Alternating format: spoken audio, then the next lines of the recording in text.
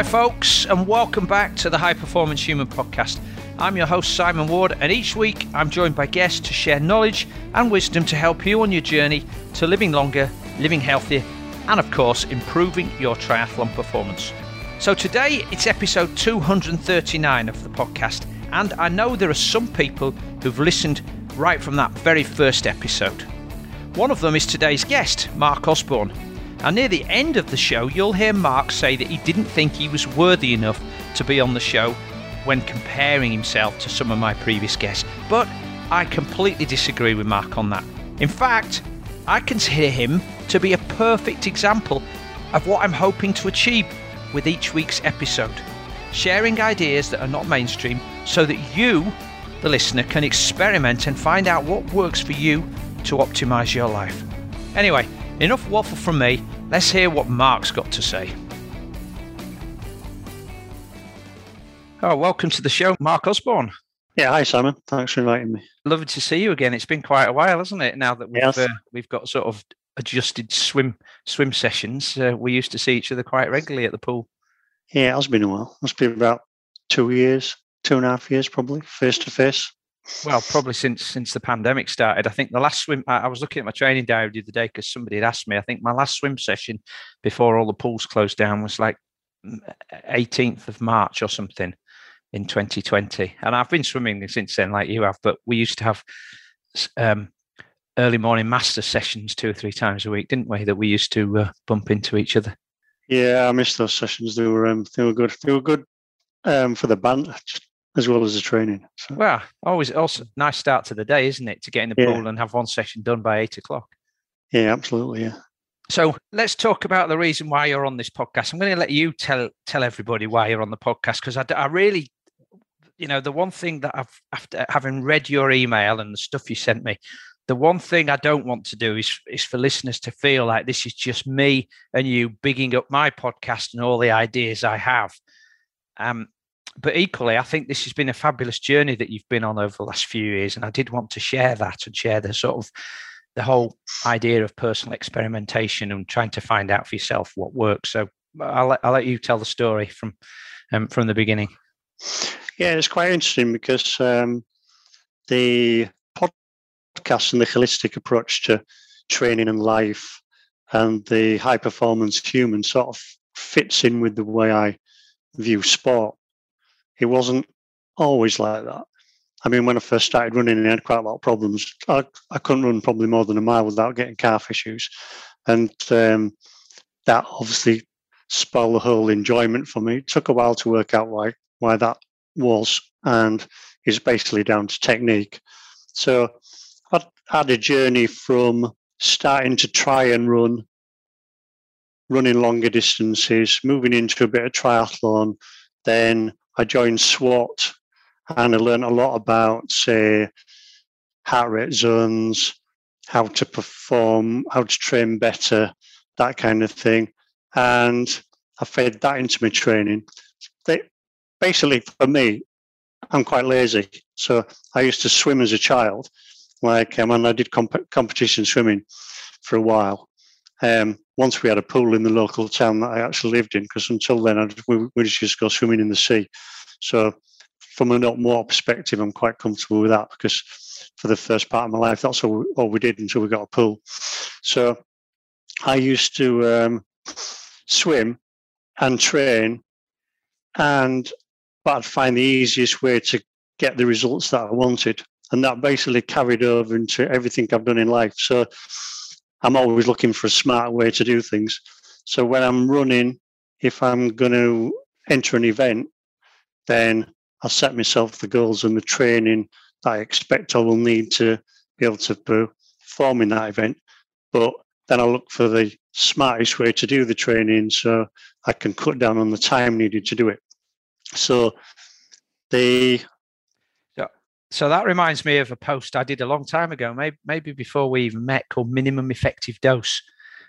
Didn't get quite the readership I thought, and I think most people thought that the title was related to performance-enhancing drugs. But what I was really trying to get at, and something that Malcolm Brown talks about, is what's the minimum amount of training you need to achieve the goal? Because apart from a few extreme people, most people don't have hours and hours to devote, do they? So they have to be smart, which is back to your point about what's the smartest way of training? How much training do I really need to do to achieve this? Yeah, and it's all about, for me, it's all about finding those little improvements. So like continual improvement of what I'm doing. So that may be just a little tweak here or a little tweak there. I might tweak something that doesn't work. So then I will try something different. So the podcasts I really like to listen to, because I'll just listen to your guests, what their ideas are. And my approach is that nobody's going to be 100% right in their approach.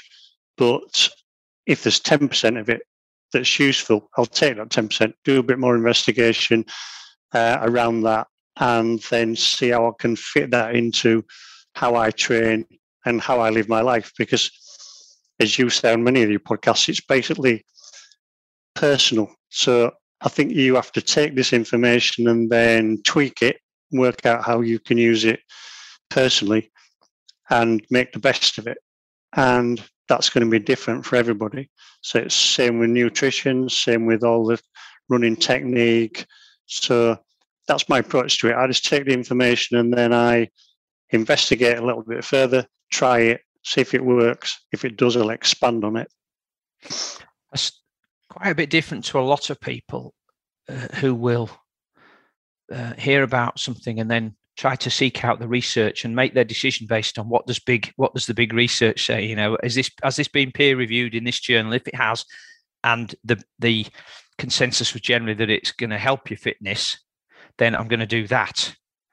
So we'll come on to some nutritional approaches later on. I know a lot of people go, well, you know, the evidence isn't very good in terms of that, but in any research, you find that there are some people for whom the approach doesn't work at all and they're not responsive to that.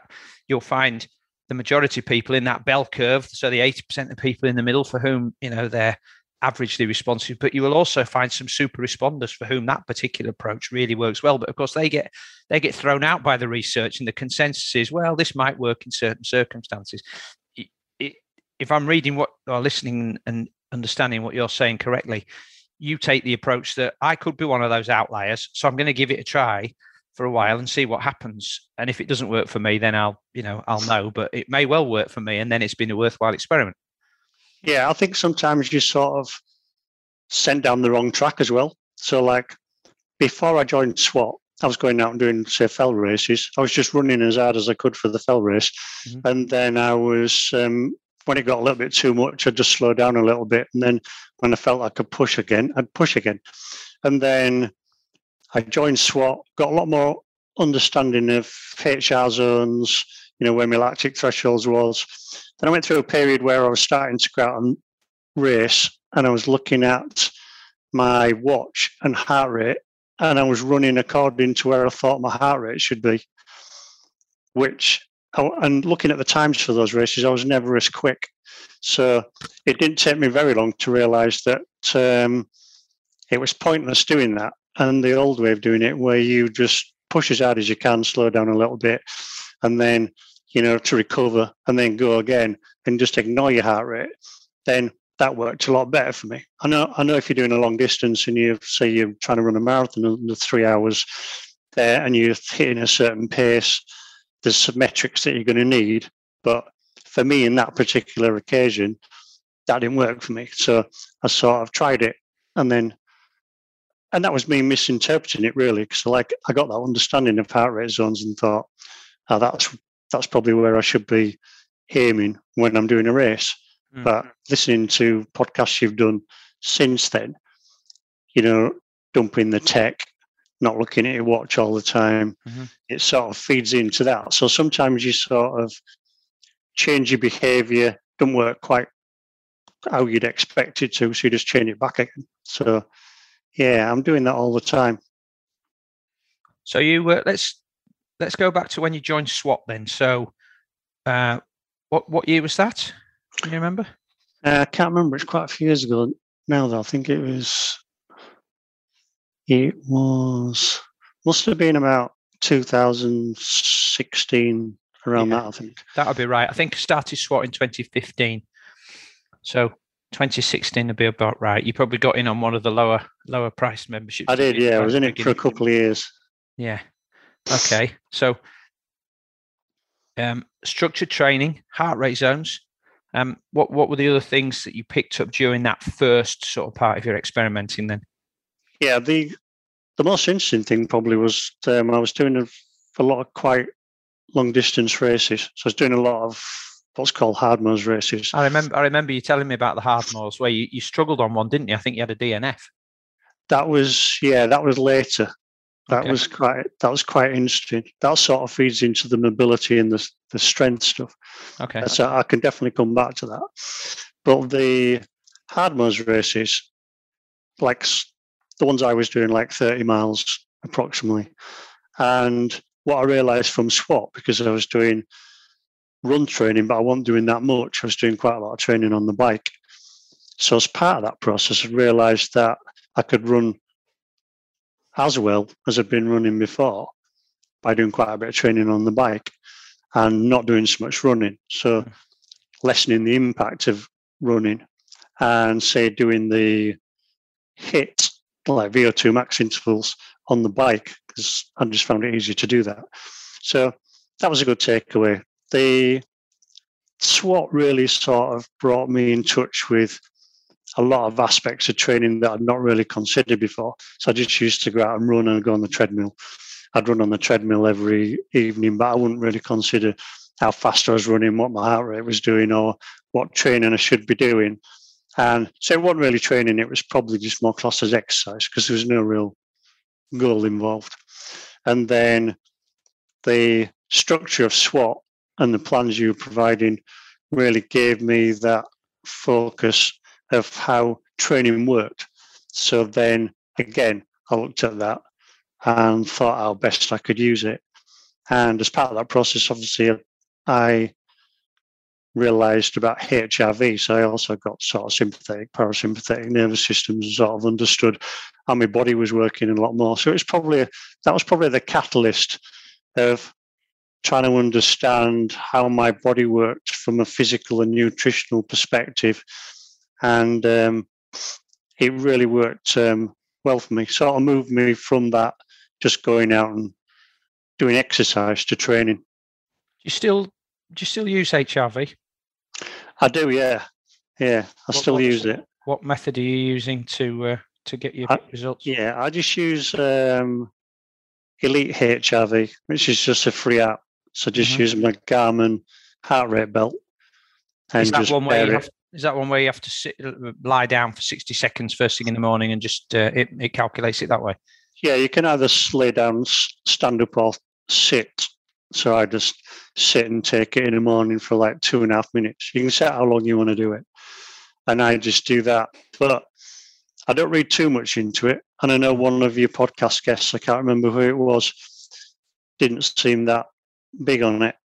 But what I've noticed is, say you're going on holiday and you're going flying on a plane, you get up at 4 o'clock in the morning, whatever, your HRV is going to be like massively unsympathetic because you're flying away on holiday and you've not had much sleep. And it's sort of, for me, it's sort of flicks from sympathetic sometimes to parasympathetic. And you could misinterpret that as though you're overtraining, but really I sort of understand that it's just because I'm doing this or I'm doing that. So I think one of the things that I've learned from speaking to people like Mark Bubbs, Dan Plews, Paul Larson, and probably a few more, is that HRV is just one data point for people who are training regularly. You know, you can get up one morning and feel rubbish, and your heart rate variability will be saying, actually, it looks like you've recovered. And on another day, you can get up and feel great, and your heart rate variability will be really low. So you have to sort of decide which measurement you're going to follow then, don't you? You're going instinctively or on the data. And then the more as you dig a bit deeper, you learn that sometimes your HRV can be lower. I mean, at least certainly for me it is.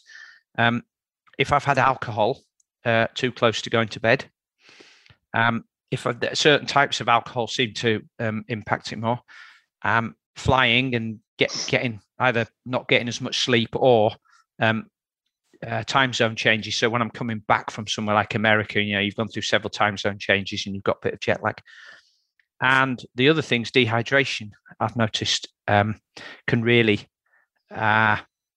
can really tank my HRV. So you've got to have context around it, and you've got to take those things. And of course, if you're a Tour de France cyclist and you're wearing one of these HRV monitors, you're pretty much going to be in the red, and it's telling you need to recover for the whole of the 3-week tour, aren't you? So it'd be no good trying to respond to your HRV then, because you'd be asking the director sportive if you can sit at the back all day. Yeah, that's not going to happen. No, not really. I mean, I sort of view myself as Mr. Average. So, like, I take my HRV, and like, when I race, I'm not racing for podiums. I'm just doing it because it's fun, because I like doing it. So I take my HRV, and yeah, it's a metric. I see what it is, but it would never stop me training, or it would never cause me to change behaviour, because I always go on.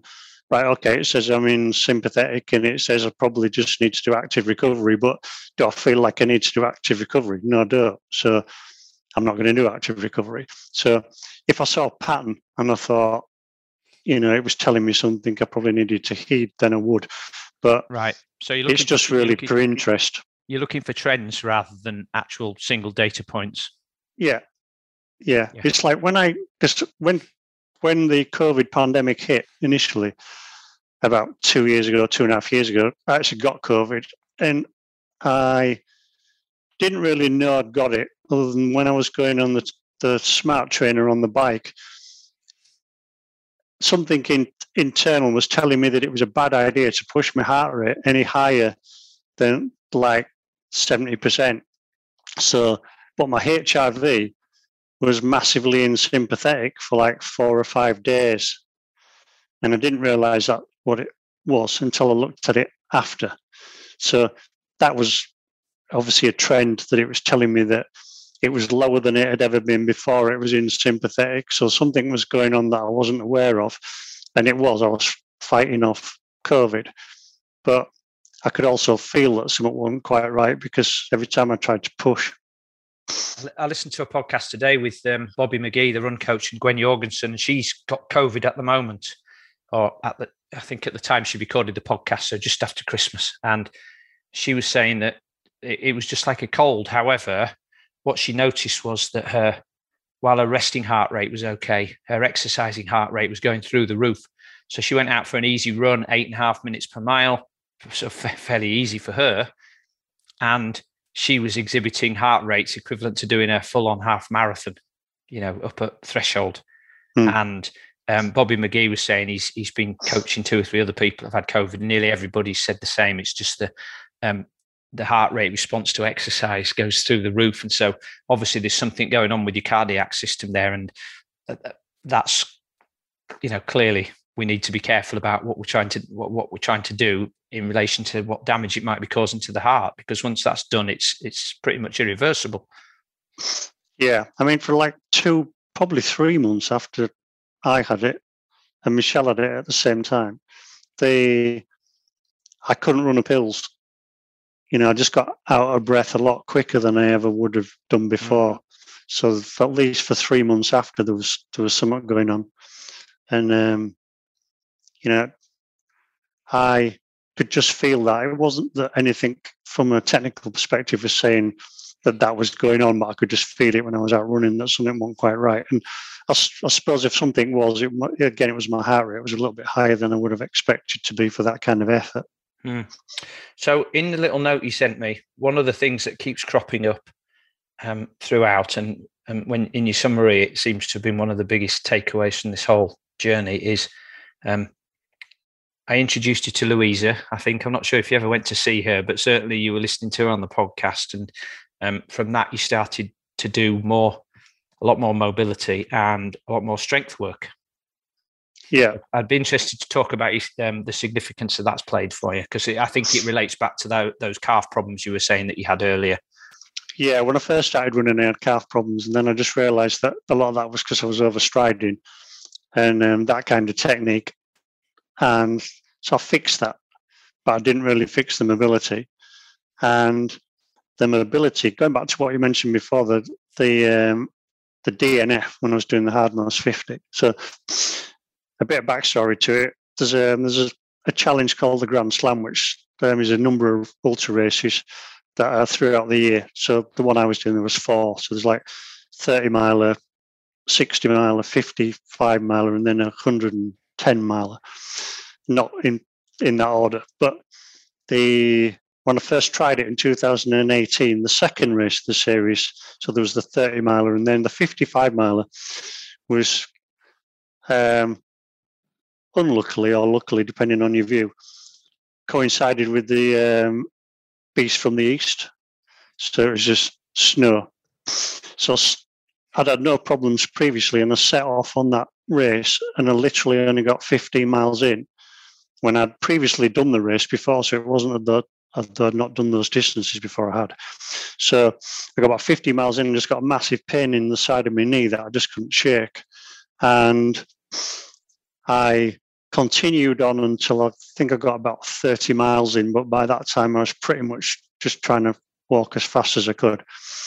And I got to that stage, I'd slowed down enough. I was still under the cutoffs, but there was a big section to go over the moors and the snow was getting worse. So, and Michelle just happened to be there with the car because it was a checkpoint.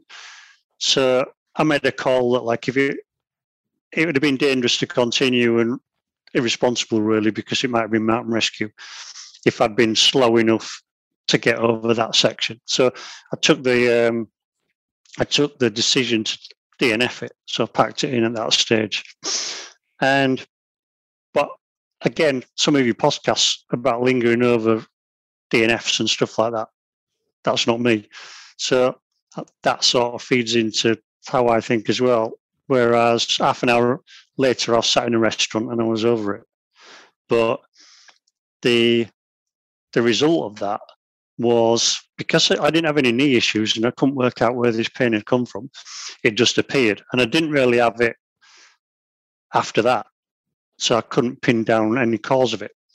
So that was out of the Grand Slam for that year. So I basically looked at what it could be, rejigged my training completely and moved into mobility, strength training, and started that in September of that year. Just carried it over all the way through winter and just spent a lot of time doing strength and mobility exercises.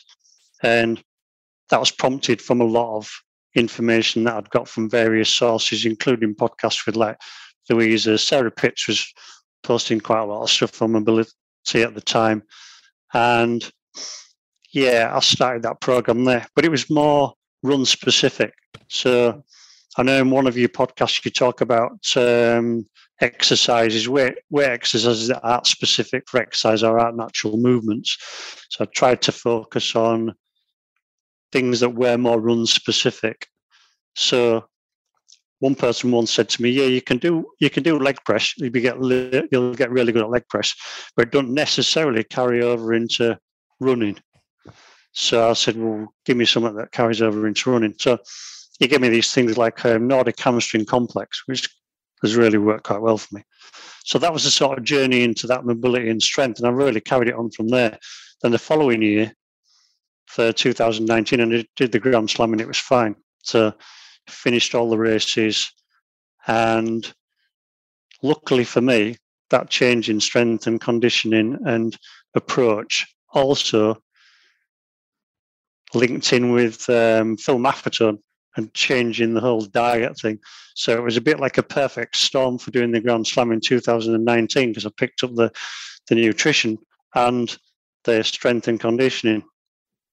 I'm interested in the strength. You're obviously still doing that. Yeah, even more so to the natural movement. Okay. So now do yoga. So you do yoga now, right? Yeah, do yoga. Do it once a week, because that's all I can really fit in for an hour. But do a lot of mobility in between. So, and standing up desk. I'm sat down at the moment, but I've been working today and I've been stood up quite a lot of the time. Yeah. And that makes a big difference, because I was getting a lot of tightness. Even though I was doing leg swings every hour or whatever for mobility, I'm trying to keep my hips and back, a little bit looser. the standing up just makes a massive difference because I'm still getting stiffness. You mentioned at some point as well, and no doubt we'll talk about this, is Shane Bensley's book, The Lost Art of Running. And in there, he has examples of people that he's been to watch and worked with. And the thing that stands out for me for all of those people is that then most of them aren't office workers. They're working. I think he's got a Yorkshire Shepherdess who obviously she's out in the hills all the time. He's got. He did Nicky Spinks. That's right. Yeah. Yeah. And he's got people who are in who just build robustness and resilience in their body because they're not sitting down. They're doing manual jobs. And actually, when I did the podcast with Andy Peace, he talks about that as well. The people he mentions have got jobs where they're on the feet all day, so they're not sitting down, so they don't have tight hips, and that means that they then run a bit more naturally. They don't get those sort of complications that come from having tight glutes and short hamstrings. Yeah, I've just read Shane's book, and the interesting bit for me was obviously he talks about fascia, and I got quite into fascia because I read the book Natural Born Heroes that I know you've read. Yes. They talked about the natural ability for these Greek islanders to just hop and jump over rocks and move around really quickly. So I got interested in it then, and if I was younger, I'd have loved to get into free running because it just amazes me how these guys can just do those stunts and jump from building to building. So, but Shane sort of carries that on. And one of the interesting things in his book for me was that he did a study where he looked at an African city and the movement in the African city where a lot of people did have office jobs. But then he looked, I think it was like 10 miles out of the city where they were still doing fairly manual jobs. And the posture and mobility and really the running like technique was just completely different and more natural. Yes. And the fact that Shane said that you can re-architect your fascia if you change your behaviour. So if you start standing at your desk, say in 3 or 4 months' time, your body's going to adapt to that. So although you might have sat down for quite a few years in an office like I have, by changing your behaviour, you can actually make massive differences to it, which I read that and thought, right, great, I'm going to crack on. I'm at a stand-up desk now as we talk, and I probably, since I got the anti-fatigue mat as well, because I've got a wooden floor in my kitchen here, and that used to sort of make my legs ache a little bit. So I bought an anti-fatigue mat, which I think Kelly Starrett had talked about in the podcast I did with him, because he's written a book on stand-up desks, and he has this little charity where they provide stand-up desks for school children. And I bought that. That's been a game changer because it means I can pretty much stand all day without my legs hurting now. And I do feel like my posture is a lot better. My glutes function better. My hip flexors are not as tight as they used to be. And whilst I don't run as much as you, I've really noticed that in the swimming pool that my position in the water is a lot better because I'm a lot more streamlined because my legs don't sink as much. And strangely enough, if I cycle a lot and I'm sort of hunched over the bike and then I swim the next day, if I do a big ride on the Sunday and then swim on the Monday, I really noticed that if I use a pull buoy, my time's a lot better, which probably means I'm lifting my hips more. Whereas by Wednesday, I've managed to iron out those kinks in my hips. And the difference between my pull buoy sets and my swimming sets is maybe a couple of seconds per 100 meters. Yeah. So that definitely stand-up desks are, I don't think there's any reason why most people couldn't experiment with one, at least at home. And, I think most days, or in most companies these days, HR and sort of workplace stress teams will probably welcome the idea of having people standing up at their desks. I think that one word of caution for me is, and I don't think, although I have adapted the standing, I don't think I'd do it all day. And because my dad had a job where he stood at a joiner's desk and he was basically making spiral staircases and all kinds of joinery tasks during the day. And he was stood at the desk all day, probably in one position, or he would be moving around a little bit. But when he came to retire, it had impacted his knees and he had bad knees. And whether that was the cause of it, I've no idea. But at the moment, I've noticed that if I stand up for too long, I do start getting aches the back of my legs. So whether that's because I'm not standing correctly, it's just I'm not quite sure with it yet where to go with it, but I'm still experimenting. So I've had a few conversations about stand-up desks, and again, I've been doing my own experimenting. The first thing that I found is a bit like you did, that if I stand in one position, then I do get those aches. Also, when you start to get those aches, it's easy to have an adopted standing position. It's called hip hinging. So often you see hairdressers like this, they'll stand with one hip pushed out to the side and the other leg bent, like you're standing at a bar. So I've experimented with having this little foot rail under my desk where I can stand on one leg and put my other foot up, like if you're standing at the bar in a pub and you've got that foot rail. So it's something like that. So you can change there. I also, again, Kelly Starrett talked about changing positions constantly. And I think there are some research papers out there which show that certain types of working, like problem solving, is best done sitting down, and other tasks that don't require a lot of thinking, like phone calls and answering emails, can be better off done standing up. But I think nearly all of the mobility specialists recommend moving regularly, so you can do some mobility work while you're talking, while you're doing your emails. You can stand on one leg. You can do a sort of pigeon pose or something. You can do a bit of an inner thigh stretch. Then you can go and sit cross-legged and do some work. Then you could go and lie on the floor if you're going to read. Then you can go and sit at your desk, and probably moving every 45 minutes is the way to go. Yeah. So you put your body in different positions. Yeah, talking about that, doing little stretches and things like that while you're stood sort of feeds into that, where you can fit training into very small segments in the day. Because I picked up on that and started, and during lockdown, for instance, like I was working from home, but every time I went to make a cup of tea or every time I went to the toilet, I just used to do 10 press-ups. Yeah. Or like some exercise. Or if I was making a cup of tea, I'd just stand on one leg for proprioception and see if I could improve that. It takes no effort at all, and it's like 30 seconds or a minute, like every hour, which feeds into, I know, another one of your podcasts. So, like you said, I don't want to make it sound as I'm bigging your podcast up. That's why I'm here. But there's a lot of useful information that I've sort of taken, adopted, and sort of made to work for me. I think Brad Cairns talks about this. He calls them micro workouts. And I think he's spoken on his podcast with various guests who do this.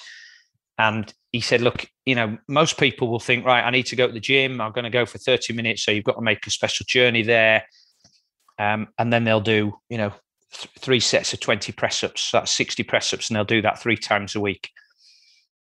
Right. So that's 180 press-ups in a week, maybe. But if you did every hour, you did 5 press-ups, or every time the kettle's boiling, you did 5 press-ups, you could easily amass 30 press-ups a day. And if you did that 6 days, and 30 press-ups in blocks of 5 actually isn't that challenging for your body, you probably wouldn't end up that sore. But if you did that 6 out of the 7 days a week, you'd easily get past the 180 press-ups, and you wouldn't have to make that journey to the gym. So you're less likely to cancel it, because when time's short and you've got to make a 20-minute journey to the gym, that's when people will say, oh no, I haven't got time to do that. So they don't do it at all. Whereas doing these little micro workouts, you're just amassing the numbers, aren't you? So you could easily get 5 press-ups, 5 air squats, and 5 pull-ups every hour.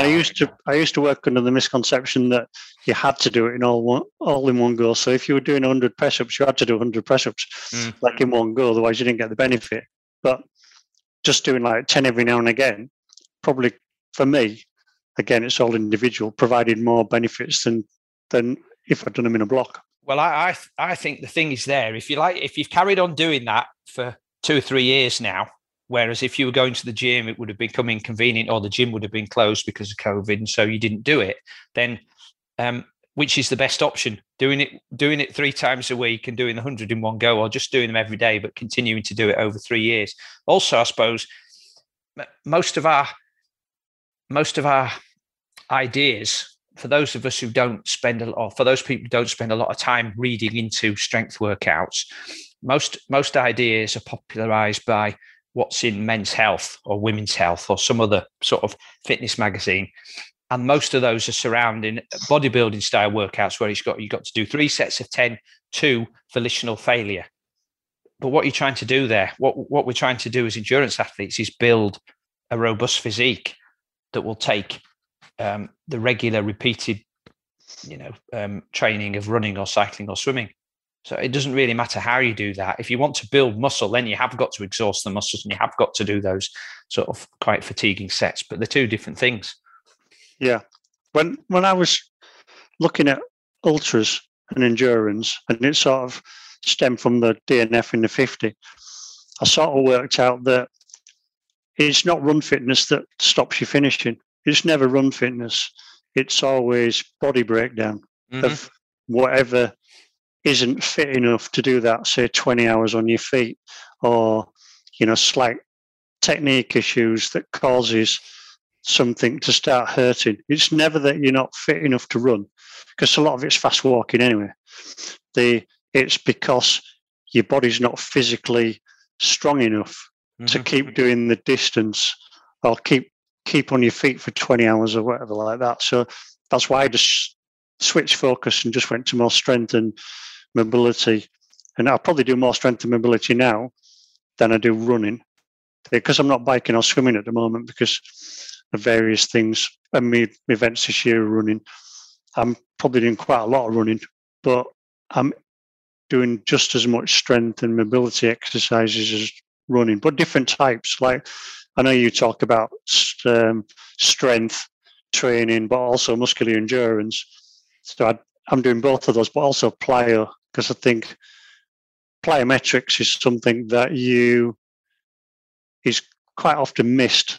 In fact, when I went to the gym and said to the guy, I want some strength exercises, and basically I said, look, I want to be able to carry a big pack up a hill, and I want to be able to do it for a long time. Plus, I want to get faster at running, so I want to be able to have more air time. So plyometrics. So he gave me some really good programs, but he said, you're the first person ever to come to me and ask me for any kind of training for plyometrics, that's not bigging me up. That's just like, that's again fascia and natural body movement, that kind of thing. I think, we used to do a lot of plyometrics with the cricketers and the rugby players and the swimmers, because they needed explosive power and changes of direction. In endurance sports, particularly, it's not necessarily considered, and sometimes I do see the types of plyometrics that people are doing are way too corrosive for endurance sports. I don't think there's any need to jump off a 2-foot box onto the ground and spring up onto another 2-foot box. I don't think most endurance athletes' bodies are built to absorb that sort of impact, or whether they have the fast twitch fibers to cope with it. So that could end up doing more damage. But certainly hopping, just some very, very simple 2-footed hopping drills and lateral drills. And the benefits of plyometrics is that when you land and you change direction, it improves not just the connective tissue, so the ligaments and tendons, it also improves the bone strength, but it improves the bone strength in different ways. So if you only ever jump forwards, you only ever develop the way the bone responds in that direction. But if you jump laterally, then it helps the bone put calcium uptake calcium and lay it down in a different way. So simple things like that have a huge impact, pardon the pun, on bone density and strength. And that comes, when you're doing lots of running, stress fractures are a big concern, aren't they? Yeah, this is sort of what you're saying, which is like the quite low boxes, so not the jumping onto big boxes, just like a stepper, and it is like shifting left, right, over the box, that kind of thing. Some squats jumping off the box, but like at very low levels, and then basically just hopping from one end of the gym to the other, 2-footed hops, that kind of thing. It's quite interesting now that sort of improved over time, been doing it. So it took me 13 when I first started, now it takes me 10. So I'm not sure whether that's an improvement or not, but I'm thinking that if that's carried over into running, then that extra bit of elasticity might make me a little bit quicker. But I was watching the American football the other night, and one of the players turned his ankle, and I think he was either a running back or a wide receiver. So the sprinters, they're very powerful guys, and he had to hop off. Man, you should have seen him hop. He was like a one-legged gazelle.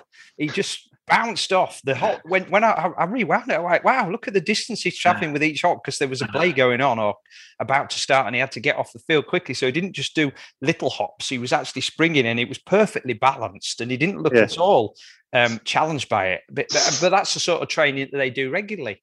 Yeah, because there was one session that you gave me, I think it's possibly one of the SWAT sessions, but it was just like hopping in squares.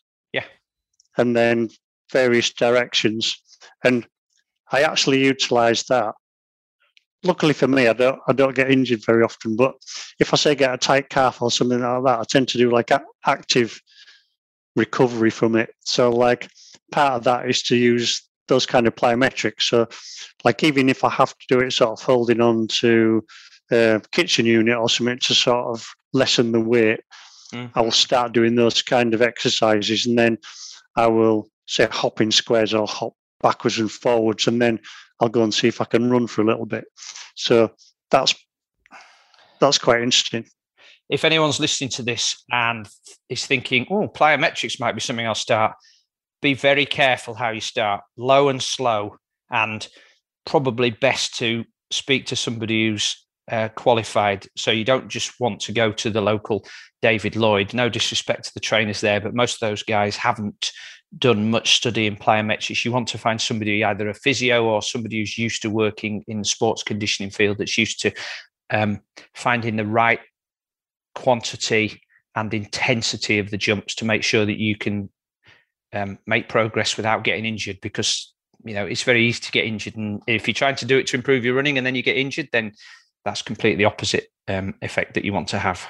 Okay, Mark. So moving on from plyometrics, a few moments ago, you mentioned the podcast that I did with Phil Maffetone. I think they're two of the most popular that I've done, actually. He's a controversial character. He's quite extreme, isn't he? I remember having a few conversations at swimming with you about his sort of fairly binary approach to consumption of sugar. So why don't you explain what it was that you liked about Phil Maffetone's approach, and what were the things that really resonated with you and that have actually worked?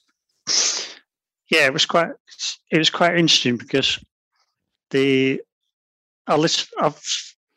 listened to other podcasts with regards to the sort of high fat, low carbs, and I'd always thought that I had a reasonable diet, although I did used to get that hangry, where you go to a restaurant, you order your food, doesn't come quite as quick as you think it possibly should be, and then you get a little bit irritated that your food's not there, and you're really sort of craving food. So I did used to get that. So I was listening to Phil's podcast and his dietary recommendations, and I thought I'd try it. But there was one thing that sort of stood out for me, and I think you asked him a question where you said, yeah, but it's okay to have a cake on a weekend, isn't it, Phil? And he said something along the lines of, and I'm sure I'm not quoting him exactly, but he said, if you were an alcoholic, would you still have a beer on a weekend? It was actually he was talking about heroin, I think. He said, would you treat yourself to a shot of heroin as a reward on an evening? Yeah, so it was a little bit extreme. That got a few people's backs up, I can tell you. Yeah, it was a little bit extreme, but I sort of took it how he meant it, and I thought, okay, I'll sort of see what he's saying. And he was basically saying that everything you have that's got sugar in it is going to turn off your fat burning system in your body. Well, that's the way I interpreted it. So I thought, right, I'll just try it. And I was quite skeptical. So I did exactly what he said. I just dropped sugar completely. So I didn't have any cake on a weekend or anything. Just didn't touch it. And I just waited to see what happened. So then I started eating. If I was hungry, I just ate what I wanted. So I wasn't going hungry, but I just didn't touch sugar or processed foods. And if I got hungry, I just ate nuts or I'd eat olives or that kind of food, avocados. And then I just waited to see what happened. And weight just started to drop off. So I know as you get older, and I know Joe Friel said it in his Fast Over 50, he had the same thing. They'd never had any fat around his middle, like love handles and stuff. But as he got older, he started to accumulate fat around, then he couldn't get rid of it. And I was sort of in a similar position. I'm quite tall, so when I've got clothes on, I can hide fat quite easily. So people don't often notice it, but I know it's there. So I'd never been able to get rid of that area of excess fat. But following what Phil said, where I was just eating no processed carbs whatsoever and no sugars, then it just dropped off. And I think over the first 6 months, it was quite quick, and then the rest just dropped off. And I think at the time I was probably about 12.7, and by the time I'd finished it, I was like 11.11, and I'd never been 11.11 since I was like 20. So I just thought, yeah, this is great. But I'm not saying I've stuck to it exactly since, because, like I was out for a meal on Saturday with the family, and I had like sticky toffee pudding because I thought, life's for living at the end of the day. Mm-hmm. But what I do know is that it works for me. So I can go back to it at any time if I need to do that. And mostly I do follow that kind of diet. When you said you gave up all processed food, so did you stop eating bread at the same time then? Yeah, I did drop bread. I dropped all the processed foods. And I think actually initially I didn't drop bread. I was still having like a couple of slices of toast in the morning, but that was it. And I dropped all the other processed carbs. But what I did do later on, and I think what Phil says is, yeah, you drop it all and then you see what you personally can introduce. And that, like, I might be tolerant of bread, but somebody else might not. Mm. And so I worked out pretty quickly that I can eat sort of bread and it doesn't really have that big an effect on me. And I can eat potato, that doesn't. But things like rice and pasta do. So I don't eat those. I'll have pasta very occasionally, but I just avoid it. So are you choosing just bread and potatoes. Do you sort of, have you switched to things like sourdough? Yeah, I do sourdough bread, but I can still eat just wholemeal bread, and I don't seem to have much of an effect from it. But I don't do it very regularly. The other thing I've found is that, and I don't know, you don't mention it in your notes, but for me, one of the other big learnings about nutrition is that we all need to probably eat a little bit more protein, and that as we're getting older and we're losing muscle mass, eating more protein helps to retain that, particularly if you're lifting weights as well and doing your strength training. Is if you have that process, if you do happen to have something that's processed, if you have rice, then have a large piece of protein with it, because that sort of nullifies the sugar impact on your insulin system, because that's something we don't ever talk about because we don't see it. And we only find out that we've got some sort of insulin disorder when we find out we're pre-diabetic, by which time you have to make larger interventions.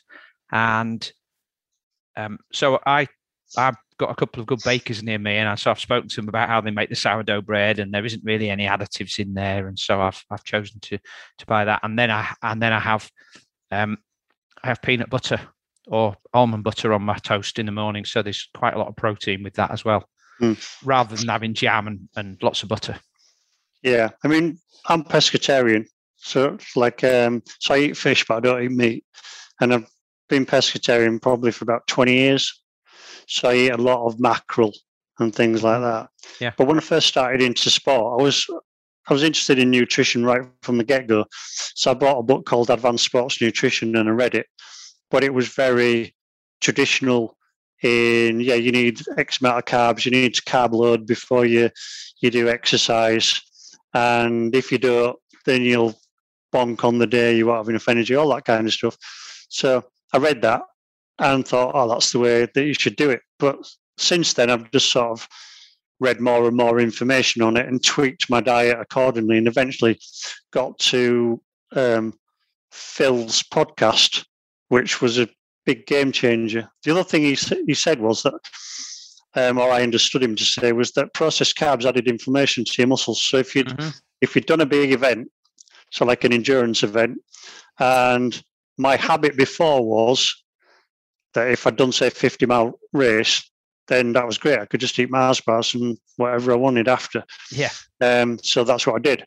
But then Phil put the idea forward that maybe we wouldn't want to do that because it just adds information to information that's already there. So you might want to eat like avocados and blueberries and like full-fat Greek yogurt and that sort of thing. So I did. And the impact of that was basically recovered from the event like probably 50% faster than I'd done before. And that amazed me. Just that. Yeah. I think I sort of had that reflection as well after that conversation with Phil that, typically after I'd finished an Ironman, it's like, well, you just eat anything you want because you've burned 10,000 calories during the day. And so, all of those cakes that I hadn't eaten for a few weeks, months, the pizza and everything, that was the first day after the race. That was my diet. But I also used to wonder why my legs were so sore for days and days and days afterwards. And I think probably that Phil Maffetone conversation was where the penny dropped. And I realised that perhaps I should be, I should be a bit more cautious about what I ate. The other thing that I learned from that as well, and some of the other low carb, high fat things, was that perhaps we don't need as many carbohydrates to fuel our long distance endeavours as perhaps we've been led to believe. Did you discover that as well? Yeah, I did. And a good example of that, in fact, is that last year I did Lakeland 50, and we got to Coniston, and I unpacked everything and realised that I'd just left all my nutrition back in Leeds. Mm-hmm. So I said to Michelle, I've left all my nutrition in Leeds. And it was like it was summer, it was packed, there was loads of cars on the road, and said, I just can't be bothered to drive to Ambleside to try and find some Tailwind, or because I normally carry a few sachets of Tailwind, but normally just eat what I can get off the feed stations. So I just said I'll just see what I can find in Coniston. So I just got a couple of sachets of like green tea, and there was some kind of carb mix. But so it was very similar to Tailwind. But I just bought 3 sachets of that, and then I said I'll just get what I can from feed stations. And that's what I did. But because it was a really hot day, and I carry like a water to go bottle, so just fill it up from rivers. So I was drinking a lot of water, but I didn't eat a lot of food. And I basically did most of it on like a few jelly babies, maybe one of these sachets. And there was only one occasion about 40 miles in where I needed to grab a bit more from a feed station because I could tell that I was sort of running out of energy a bit. But yeah, often now we just go out. The first marathon we did, it was like gels, high five gels every 20 minutes. And then I'd work it out, and it looked like I'd need 3 gels an hour or something like that. And I just physically couldn't have 3 gels an hour anyway. But I sort of, moved completely away from that. So now I'll go out for 3 or 4 hours if I'm running, and I'll just do it on water, or I'll go out before breakfast, and I won't need anything until I get back. So it's just fat burning. But I think a lot of that is psychological, because I think a lot of stuff in sport is psychological, like distances, like you can go out, and if you do a 20-mile training run, it feels really hard. And you think to yourself, I'm going to run 60 miles because this 20 miles was absolutely horrendous. But I think your brain just sets yourself up for whatever distance you're doing that day. And I think the nutrition thing is a little bit like that. If you think you need a gel every 20 minutes, then you're going to need a gel every 20 minutes. But if you don't, and you just eat when you're hungry, drink when you're thirsty, then that's what I do. Since I've developed that, I'm a lot better for it. Okay, Mark, I think even if we'd had 3 hours to record this podcast, we probably couldn't have gone through that whole list of things that you've experimented with, benefited from. But so what I'd like to do to wrap up is look at almost like a traffic light system. So, red's for stop, amber for, keep going, green for started. So as a result of your learnings over the last 4 or 5 years in your personal experimentation, if you can try to outline the things that you've stopped doing, so things like sugar and processed food springs to mind there. The things that you started doing and the things that you were already doing that you realised actually they were quite good, and I'm just going to keep doing those. And then we'll wrap up with some of your overarching learnings and what this all means, and the advice you might be giving to somebody else who's listening to this and thinking, where the hell am I going to get started? Because there's so much here. Okay. The things you stopped doing. Yeah, I think I stopped doing was overthinking stuff, which I think most people do. Eating carbohydrates and thinking I need carbohydrates, so like gels, buying into the whole shoe philosophy of shoes can fix numerous defects when shoes can't fix defects, only mobility and working out what the issue is can fix defects. So that kind of thing. Overtraining. The first marathon we did far too much training for it and really didn't taper before the marathon. So we're still doing big training runs before the marathon. So training far more than really need to train. So eating processed carbs and thinking you can get away with it. Personally, I can't. I know some people can. To be honest, I'll just jump in there. I think people convince themselves they can if they look in the mirror and just look at their body type. But I actually, there's a lot that we can't see that's going on in our bodies, which is where we get caught out. What's happening what's happening in our arteries, what's happening with our insulin, what's happening inside our heart. So I actually don't think anybody can really get away with eating too much bad food for long periods of time. No, possibly when you're 20 for a little period of time, but not when you start to age and get to our age. Although I'm a few years in front of you, Simon. No, I don't think you are. I'm 58 in a couple of weeks. No, 60 a few months ago. Oh, right. Okay. So just a little bit in front of you. Okay. So the other thing I probably gave up was, I think when you first start competing in events and you start increasing your distance for running, you like to tell everybody about it and you like to post and you possibly like people to slap you on the back and say you're a superhero because you've done 6 miles or you've done 10 miles. And I was all part and parcel of that. And there's nothing wrong with that when you first start. I think it's encouraging. But you soon realise that at the end of the day, not many people care. There's sort of a group of people that think you're amazing because they don't really do anything. And I think a lot of this stuff that we do that people think's difficult is only viewed as difficult because we live a lifestyle now where we don't do any exercise and everything's easy. So we can get in a car and drive somewhere. But if you go to other countries, then they might run 20 miles to go to school or, that kind of thing. So, I don't want to upset anybody by talking about Ironman or ultra distance races. But at the end of the day, the view is difficult because most people sit at a desk all day and probably don't run, down the street, never mind even parkrun, which, having mentioned parkrun, is the hardest race you can ever do. Mm-hmm. It's like speed is always harder than distance, in my opinion. I always have a little chuckle when somebody that's been doing Ironman for a few years say, I'm downgrading myself this year and I'm just doing sprints and standards. I'm like, firstly, what they do in the Olympics is the standard distance triathlon. And those guys are nearly always on the floor, pretty close to blacking out when they finished. They're just, Ironman is at an easier pace, but it's an all-day event. But you do a sprint at the maximum you can go for that hour and a half, and you will be exhausted. I mean, an hour and a half is it's more than it's a 10-mile run, isn't it? And most people would think a 10-mile run's a long run. Yeah.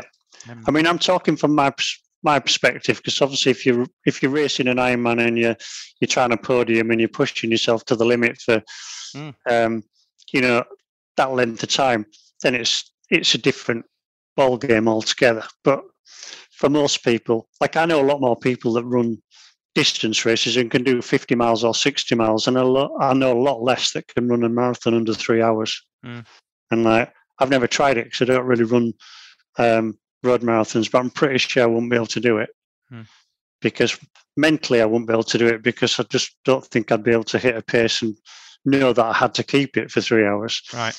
And so I think that's a lot harder. So yeah, so I don't do that anymore. Like I'll do events and I don't care whether anybody knows about it.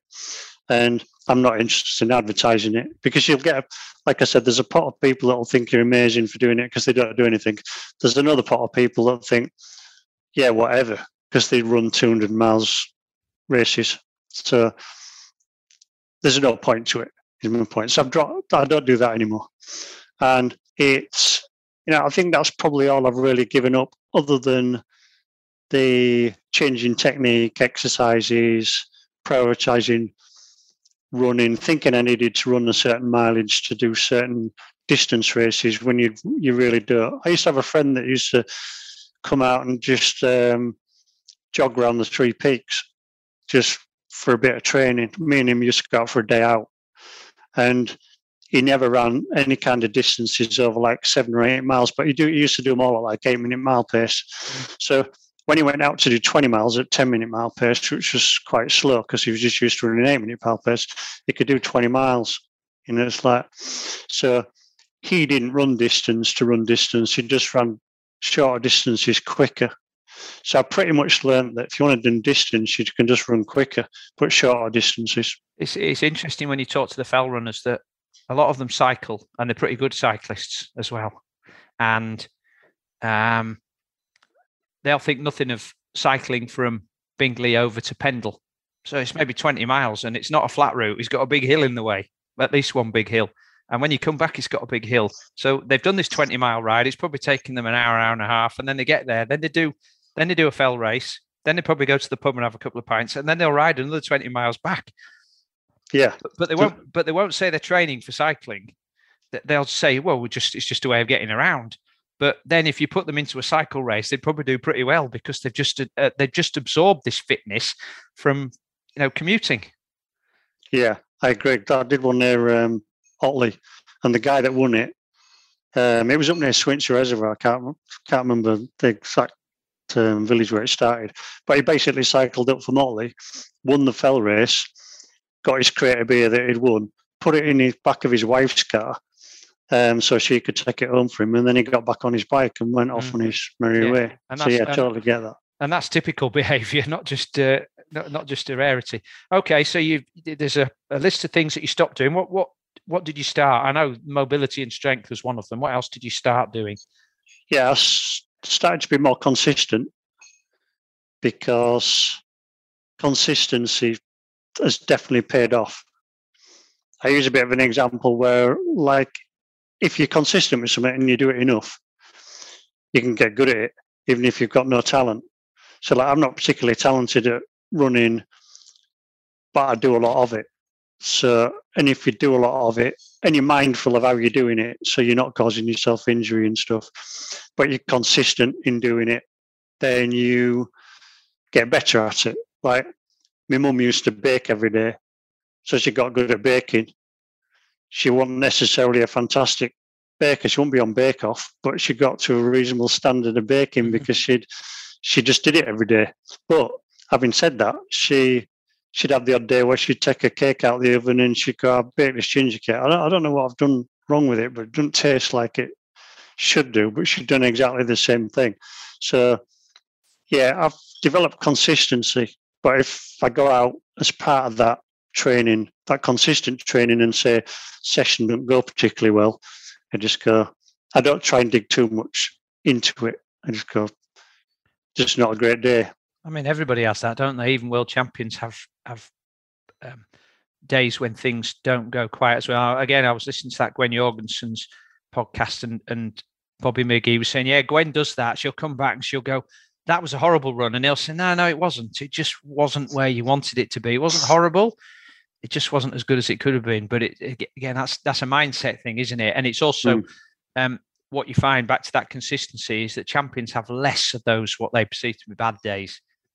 And particularly when it comes to competition, and I think that's partly because they're focused more on the process and mastering the process than they are on the actual outcome. So you'll see a lot of people on social media bitching about the fact that, oh, today's run was terrible, I was so much slower than yesterday. Well, maybe they've been up all night because their dog's been ill, or they've got to go and take grandma to hospital. Yeah. I only do stuff I enjoy now, which I probably did before, because like I've done a few triathlons, but the triathlons that I've done for a specific reason, because I thought I'd enjoy them. Like I did Outlaw and I did it once and to tick the box, but I probably wouldn't feel the need to do it again. Whereas like Helvellyn, I've done like eight times in like the last 9 years, because I just enjoy it, because it's like, it's in a great place and it's a great run, and I'm not as quick as I was, but I think that's because I am there to enjoy it. So I'm not pushing myself as hard. I'm just enjoying the journey a little bit more. So I tend to do that more than I used to. And what about things that you were already doing that you thought, well, actually, this works quite well, I'm going to carry on doing this? Probably that, going out and enjoying. Probably what I actually do is, so I tend to book races to motivate me to train. So, because if I didn't, then say my alarm went off at 6 o'clock, I probably wouldn't, and I had an excuse to get up, I probably wouldn't. But so the race is to motivate me to train, but then the training is to enable me to really go out and enjoy being out all day with my mates. Mm-hmm. Like, so I've always done that, and I think I've just continued to do that. So that's not really changed. And like I said, I've not changed the fact that I tend to just do events that I like and don't do events that I don't think I'll enjoy, because mentally I don't think I'm probably not the person to do that, because I need a reason to do it. Like when I did my first ultra that was over 50, so the 60-mile one, I purely did because I thought it was a decent route and it was down the coast, and I thought I'd quite like looking at the coast and the sea all day, which proved to be correct. But so, just to jump in there, Mark, if you weren't racing, you're not saying that you'd completely stop doing all this, are you? Because it seems to me like these are the things you live for, is getting out in the hills and walking and going out with Michelle and swimming in the lakes. And riding your bike in nice places. So it's not like you actually need a race to motivate you, because you'd still be out there doing this stuff. You perhaps just wouldn't be considering it as training. Yeah, no, I'd still do it. But I think the ability to go out and do it and feel fit all day, so you can go up the hills easily. You do, the whole experience is nicer because your fitness level is at a higher level. So that training delivers that. And I wouldn't necessarily do the training that I do if I didn't have an event to train for, because that's the motivator. Right. So it's sort of the 3 points of a triangle, really, that fit together. Okay, great. So let's say we've got a listener, or hopefully listeners, who have been inspired by your changes and want to get started. Of all the things that you've done, where do you think most people are going to get the biggest return on their efforts? And not forgetting that this isn't just about improving your fitness for events, is it? It's improving your fitness so that, you're 60, I'm 58. We both know people who are still doing stuff like we're doing at our age. So if other people are thinking, well, how do I get to be doing that stuff when I'm 60? What are the things that are going to give them a big return that you've learned? Yeah, I think it's like life choices, really. It's like a holistic approach to it. So you really have to understand your own body, and the only way to do that is to try things, see if they work for you, and work out what works for you. So it's the same with nutrition. So like all of your podcasts, I take the information and I work out if I think that's worth a try. If it is worth a try, then I'll have a go at it, and I'll see if it fits in with my physiology, how I live my life, and then I'll adapt it accordingly. So I would do that. And I think you've got to be able to do it and enjoy it. So don't be led by what you think other people's goals are and what you think you should be doing because other people are doing it. It's like you said, don't be driven to do Ironman just because there's lots of people in your triathlon club that are doing Ironman and people think that's the be all and end all, because it's not. Like doing a standard race or half iron faster, me personally, I think it's harder. So don't be driven by that. Find out what nutrition works for you. It's like, but make the decision whether you want to give up what you need to give up to achieve that. It's like when I looked at Maffetone, he provided a roadmap for me to lose weight and become fitter and recover quicker from races. But that meant giving up certain things that I may not have wanted to give up. So be honest with yourself and go, yeah, I'm happy to give that up. Or, you know what? I don't really want to give that up. And neither of those things is wrong. It's just a decision that needs to be made. So I think that's the other thing. Be honest with yourself, and if you're going to go down a route, embrace it and know that, you know, if you're giving up beer or you're giving up cake, you're happy to do that, and that kind of thing. And just be mindful what, from my perspective, I think that I look to be fit for life, not fit for sport. So, like you said, as you get older, if you are fit for life, you can still do sport. But if you just focus on sport itself, then that's probably not going to work for you. I mean, when I read through that list of stuff that you'd sent me, I was obviously nodding. You know, I get guests on because they have expertise that I want to learn from. But I do find myself, like you, experimenting with all these things. And we used to have long discussions, didn't we, at swimming, you know, after we finished, about what you were trying and what I was trying and what didn't work. And there were, you know, we did have counterpoints each time. We weren't agreeing with each other a lot. But the one thing out of all of what you wrote down that's really stuck for me and has had the biggest impact for me is mobility. I have always been a big fan of strength training, going right back to when I was a student. And so that's 40 years ago. So I've always lifted weights. But Sarah Pitts, you mentioned earlier, it was Sarah and then Louisa who really got me to think more about doing the mobility. And that probably was 5 years ago. And it sort of coincided when I broke my collarbone and recovering from that. And that's the thing that's made the biggest difference to my life and my longevity, I think, is the mobility and introducing that. And gradually over time, it's occupied more and more of my week. Now, I probably do about 45 minutes every single day now when I can. I think I'm picking up more on that. Recently, I picked up a lot more on it, having read Shane's book and seen the benefits from it. Yeah. It's all part of that holistic approach to life. I think you've got to believe you can do things as well, because a lot of people will tell you you can't do 50 miles or you can't do, whatever your challenge is and what you want to achieve, but you can, and normally it's only your own fear of it that's limiting you. So, my advice from my own experience is if you want to have a go at it, and don't be afraid of failure. Because like the DNF that I had was probably the best thing that happened to me, because one thing, it just removed the fear of having a DNF, and it was probably the biggest leap forward that I made in running because I'd had it. So I just reevaluated everything. I have a guy that I've been working with for a long time, and he wanted to enter a 100K ultra race, so 62 miles. He got to 60K and he'd been developing a tightness in his glutes and the upper part of his hamstring.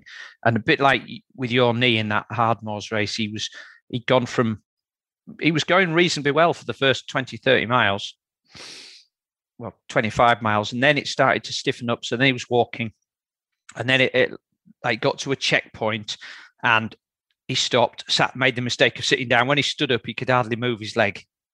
You know, he just couldn't walk. And so he packed in then. And he was upset about it for 24 hours. By the time I spoke to him on the phone, he said, actually, do you know what? I wanted to know what my limits were. So in that way, I've succeeded because now I found out what my limit was. My limit is 62K.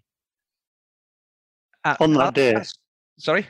On that day it was? Yeah, on that day. Only on that day. But he now knows. And like you, he said, I wasn't really challenged aerobically. It was my body that let me down. So he knows what he needs to do. He doesn't need to go back and do more running to finish it. He needs to spend more time doing yoga and doing strength work and making sure that he's attended to the weaknesses in his glute to get past that 62K mark. And I found that a very refreshing outlook. It's not a failure. I wanted to know what my limits were, and now I know. So success. Yeah. And just the other thing is probably just try new stuff and see how it works for you. It's like we haven't discussed the nose breathing, but I've been trying that since Christmas. That's quite an interesting concept. Well, yeah, go on, Mark. I was just going to say I've seen some interesting results from it. Just how my heart rate, or the limit of heart rate that I can do it, has massively increased. Yeah, I've noticed the same on the bike.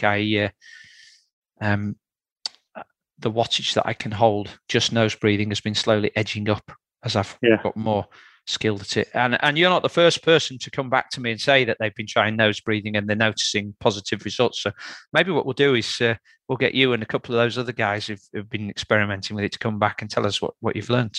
Yeah. Did you find, just one quick question for you, did you find that that when you felt out of breath, it was more about breathing out quicker and trying to get more air in? Because that's what I found. Well, what I found to start, because I broke my nose when I was younger playing rugby. One nasal passage is a little sort of probably crooked. And so in those first few days, I was getting lots of snot developing because your nasal passages get irritating. So then it was getting blocked up. I started wearing one of those little nasal strips that you stick on the outside, which helped pull the tubes apart. And also, when I was pushing too hard, I found that if I breathed in through my nose, I could breathe out through my mouth. Yeah. And that helped me to just get rid of that CO2 a little bit quicker. Yeah, so I was sort of like that was sort of like a hybrid nose breathing. But in terms of breathing in and collecting the sort of microparticles in your nasal passages rather than breathing them straight into your lungs, I thought that was probably the best approach. Yeah, definitely going okay. It's quite interesting how you adapt to it, but I think that's the same with a lot of these things.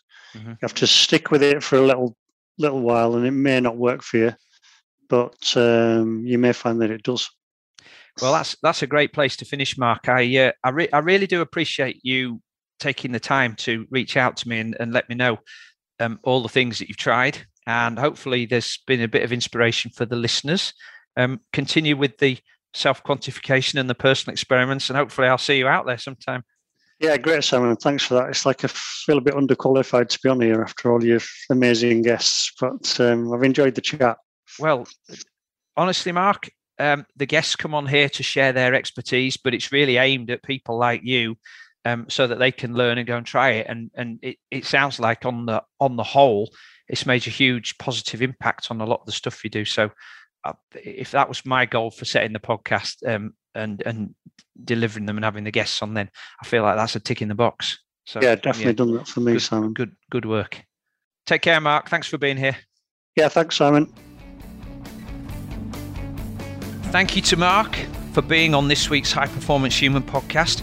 As usual, there are links to all of today's discussion topics in the show notes below. Please don't forget to subscribe to the show on iTunes, and also I'd appreciate it if you leave a rating and a review. And please join our High Performance Human podcast Facebook page. You can find a link for that in the show notes as well.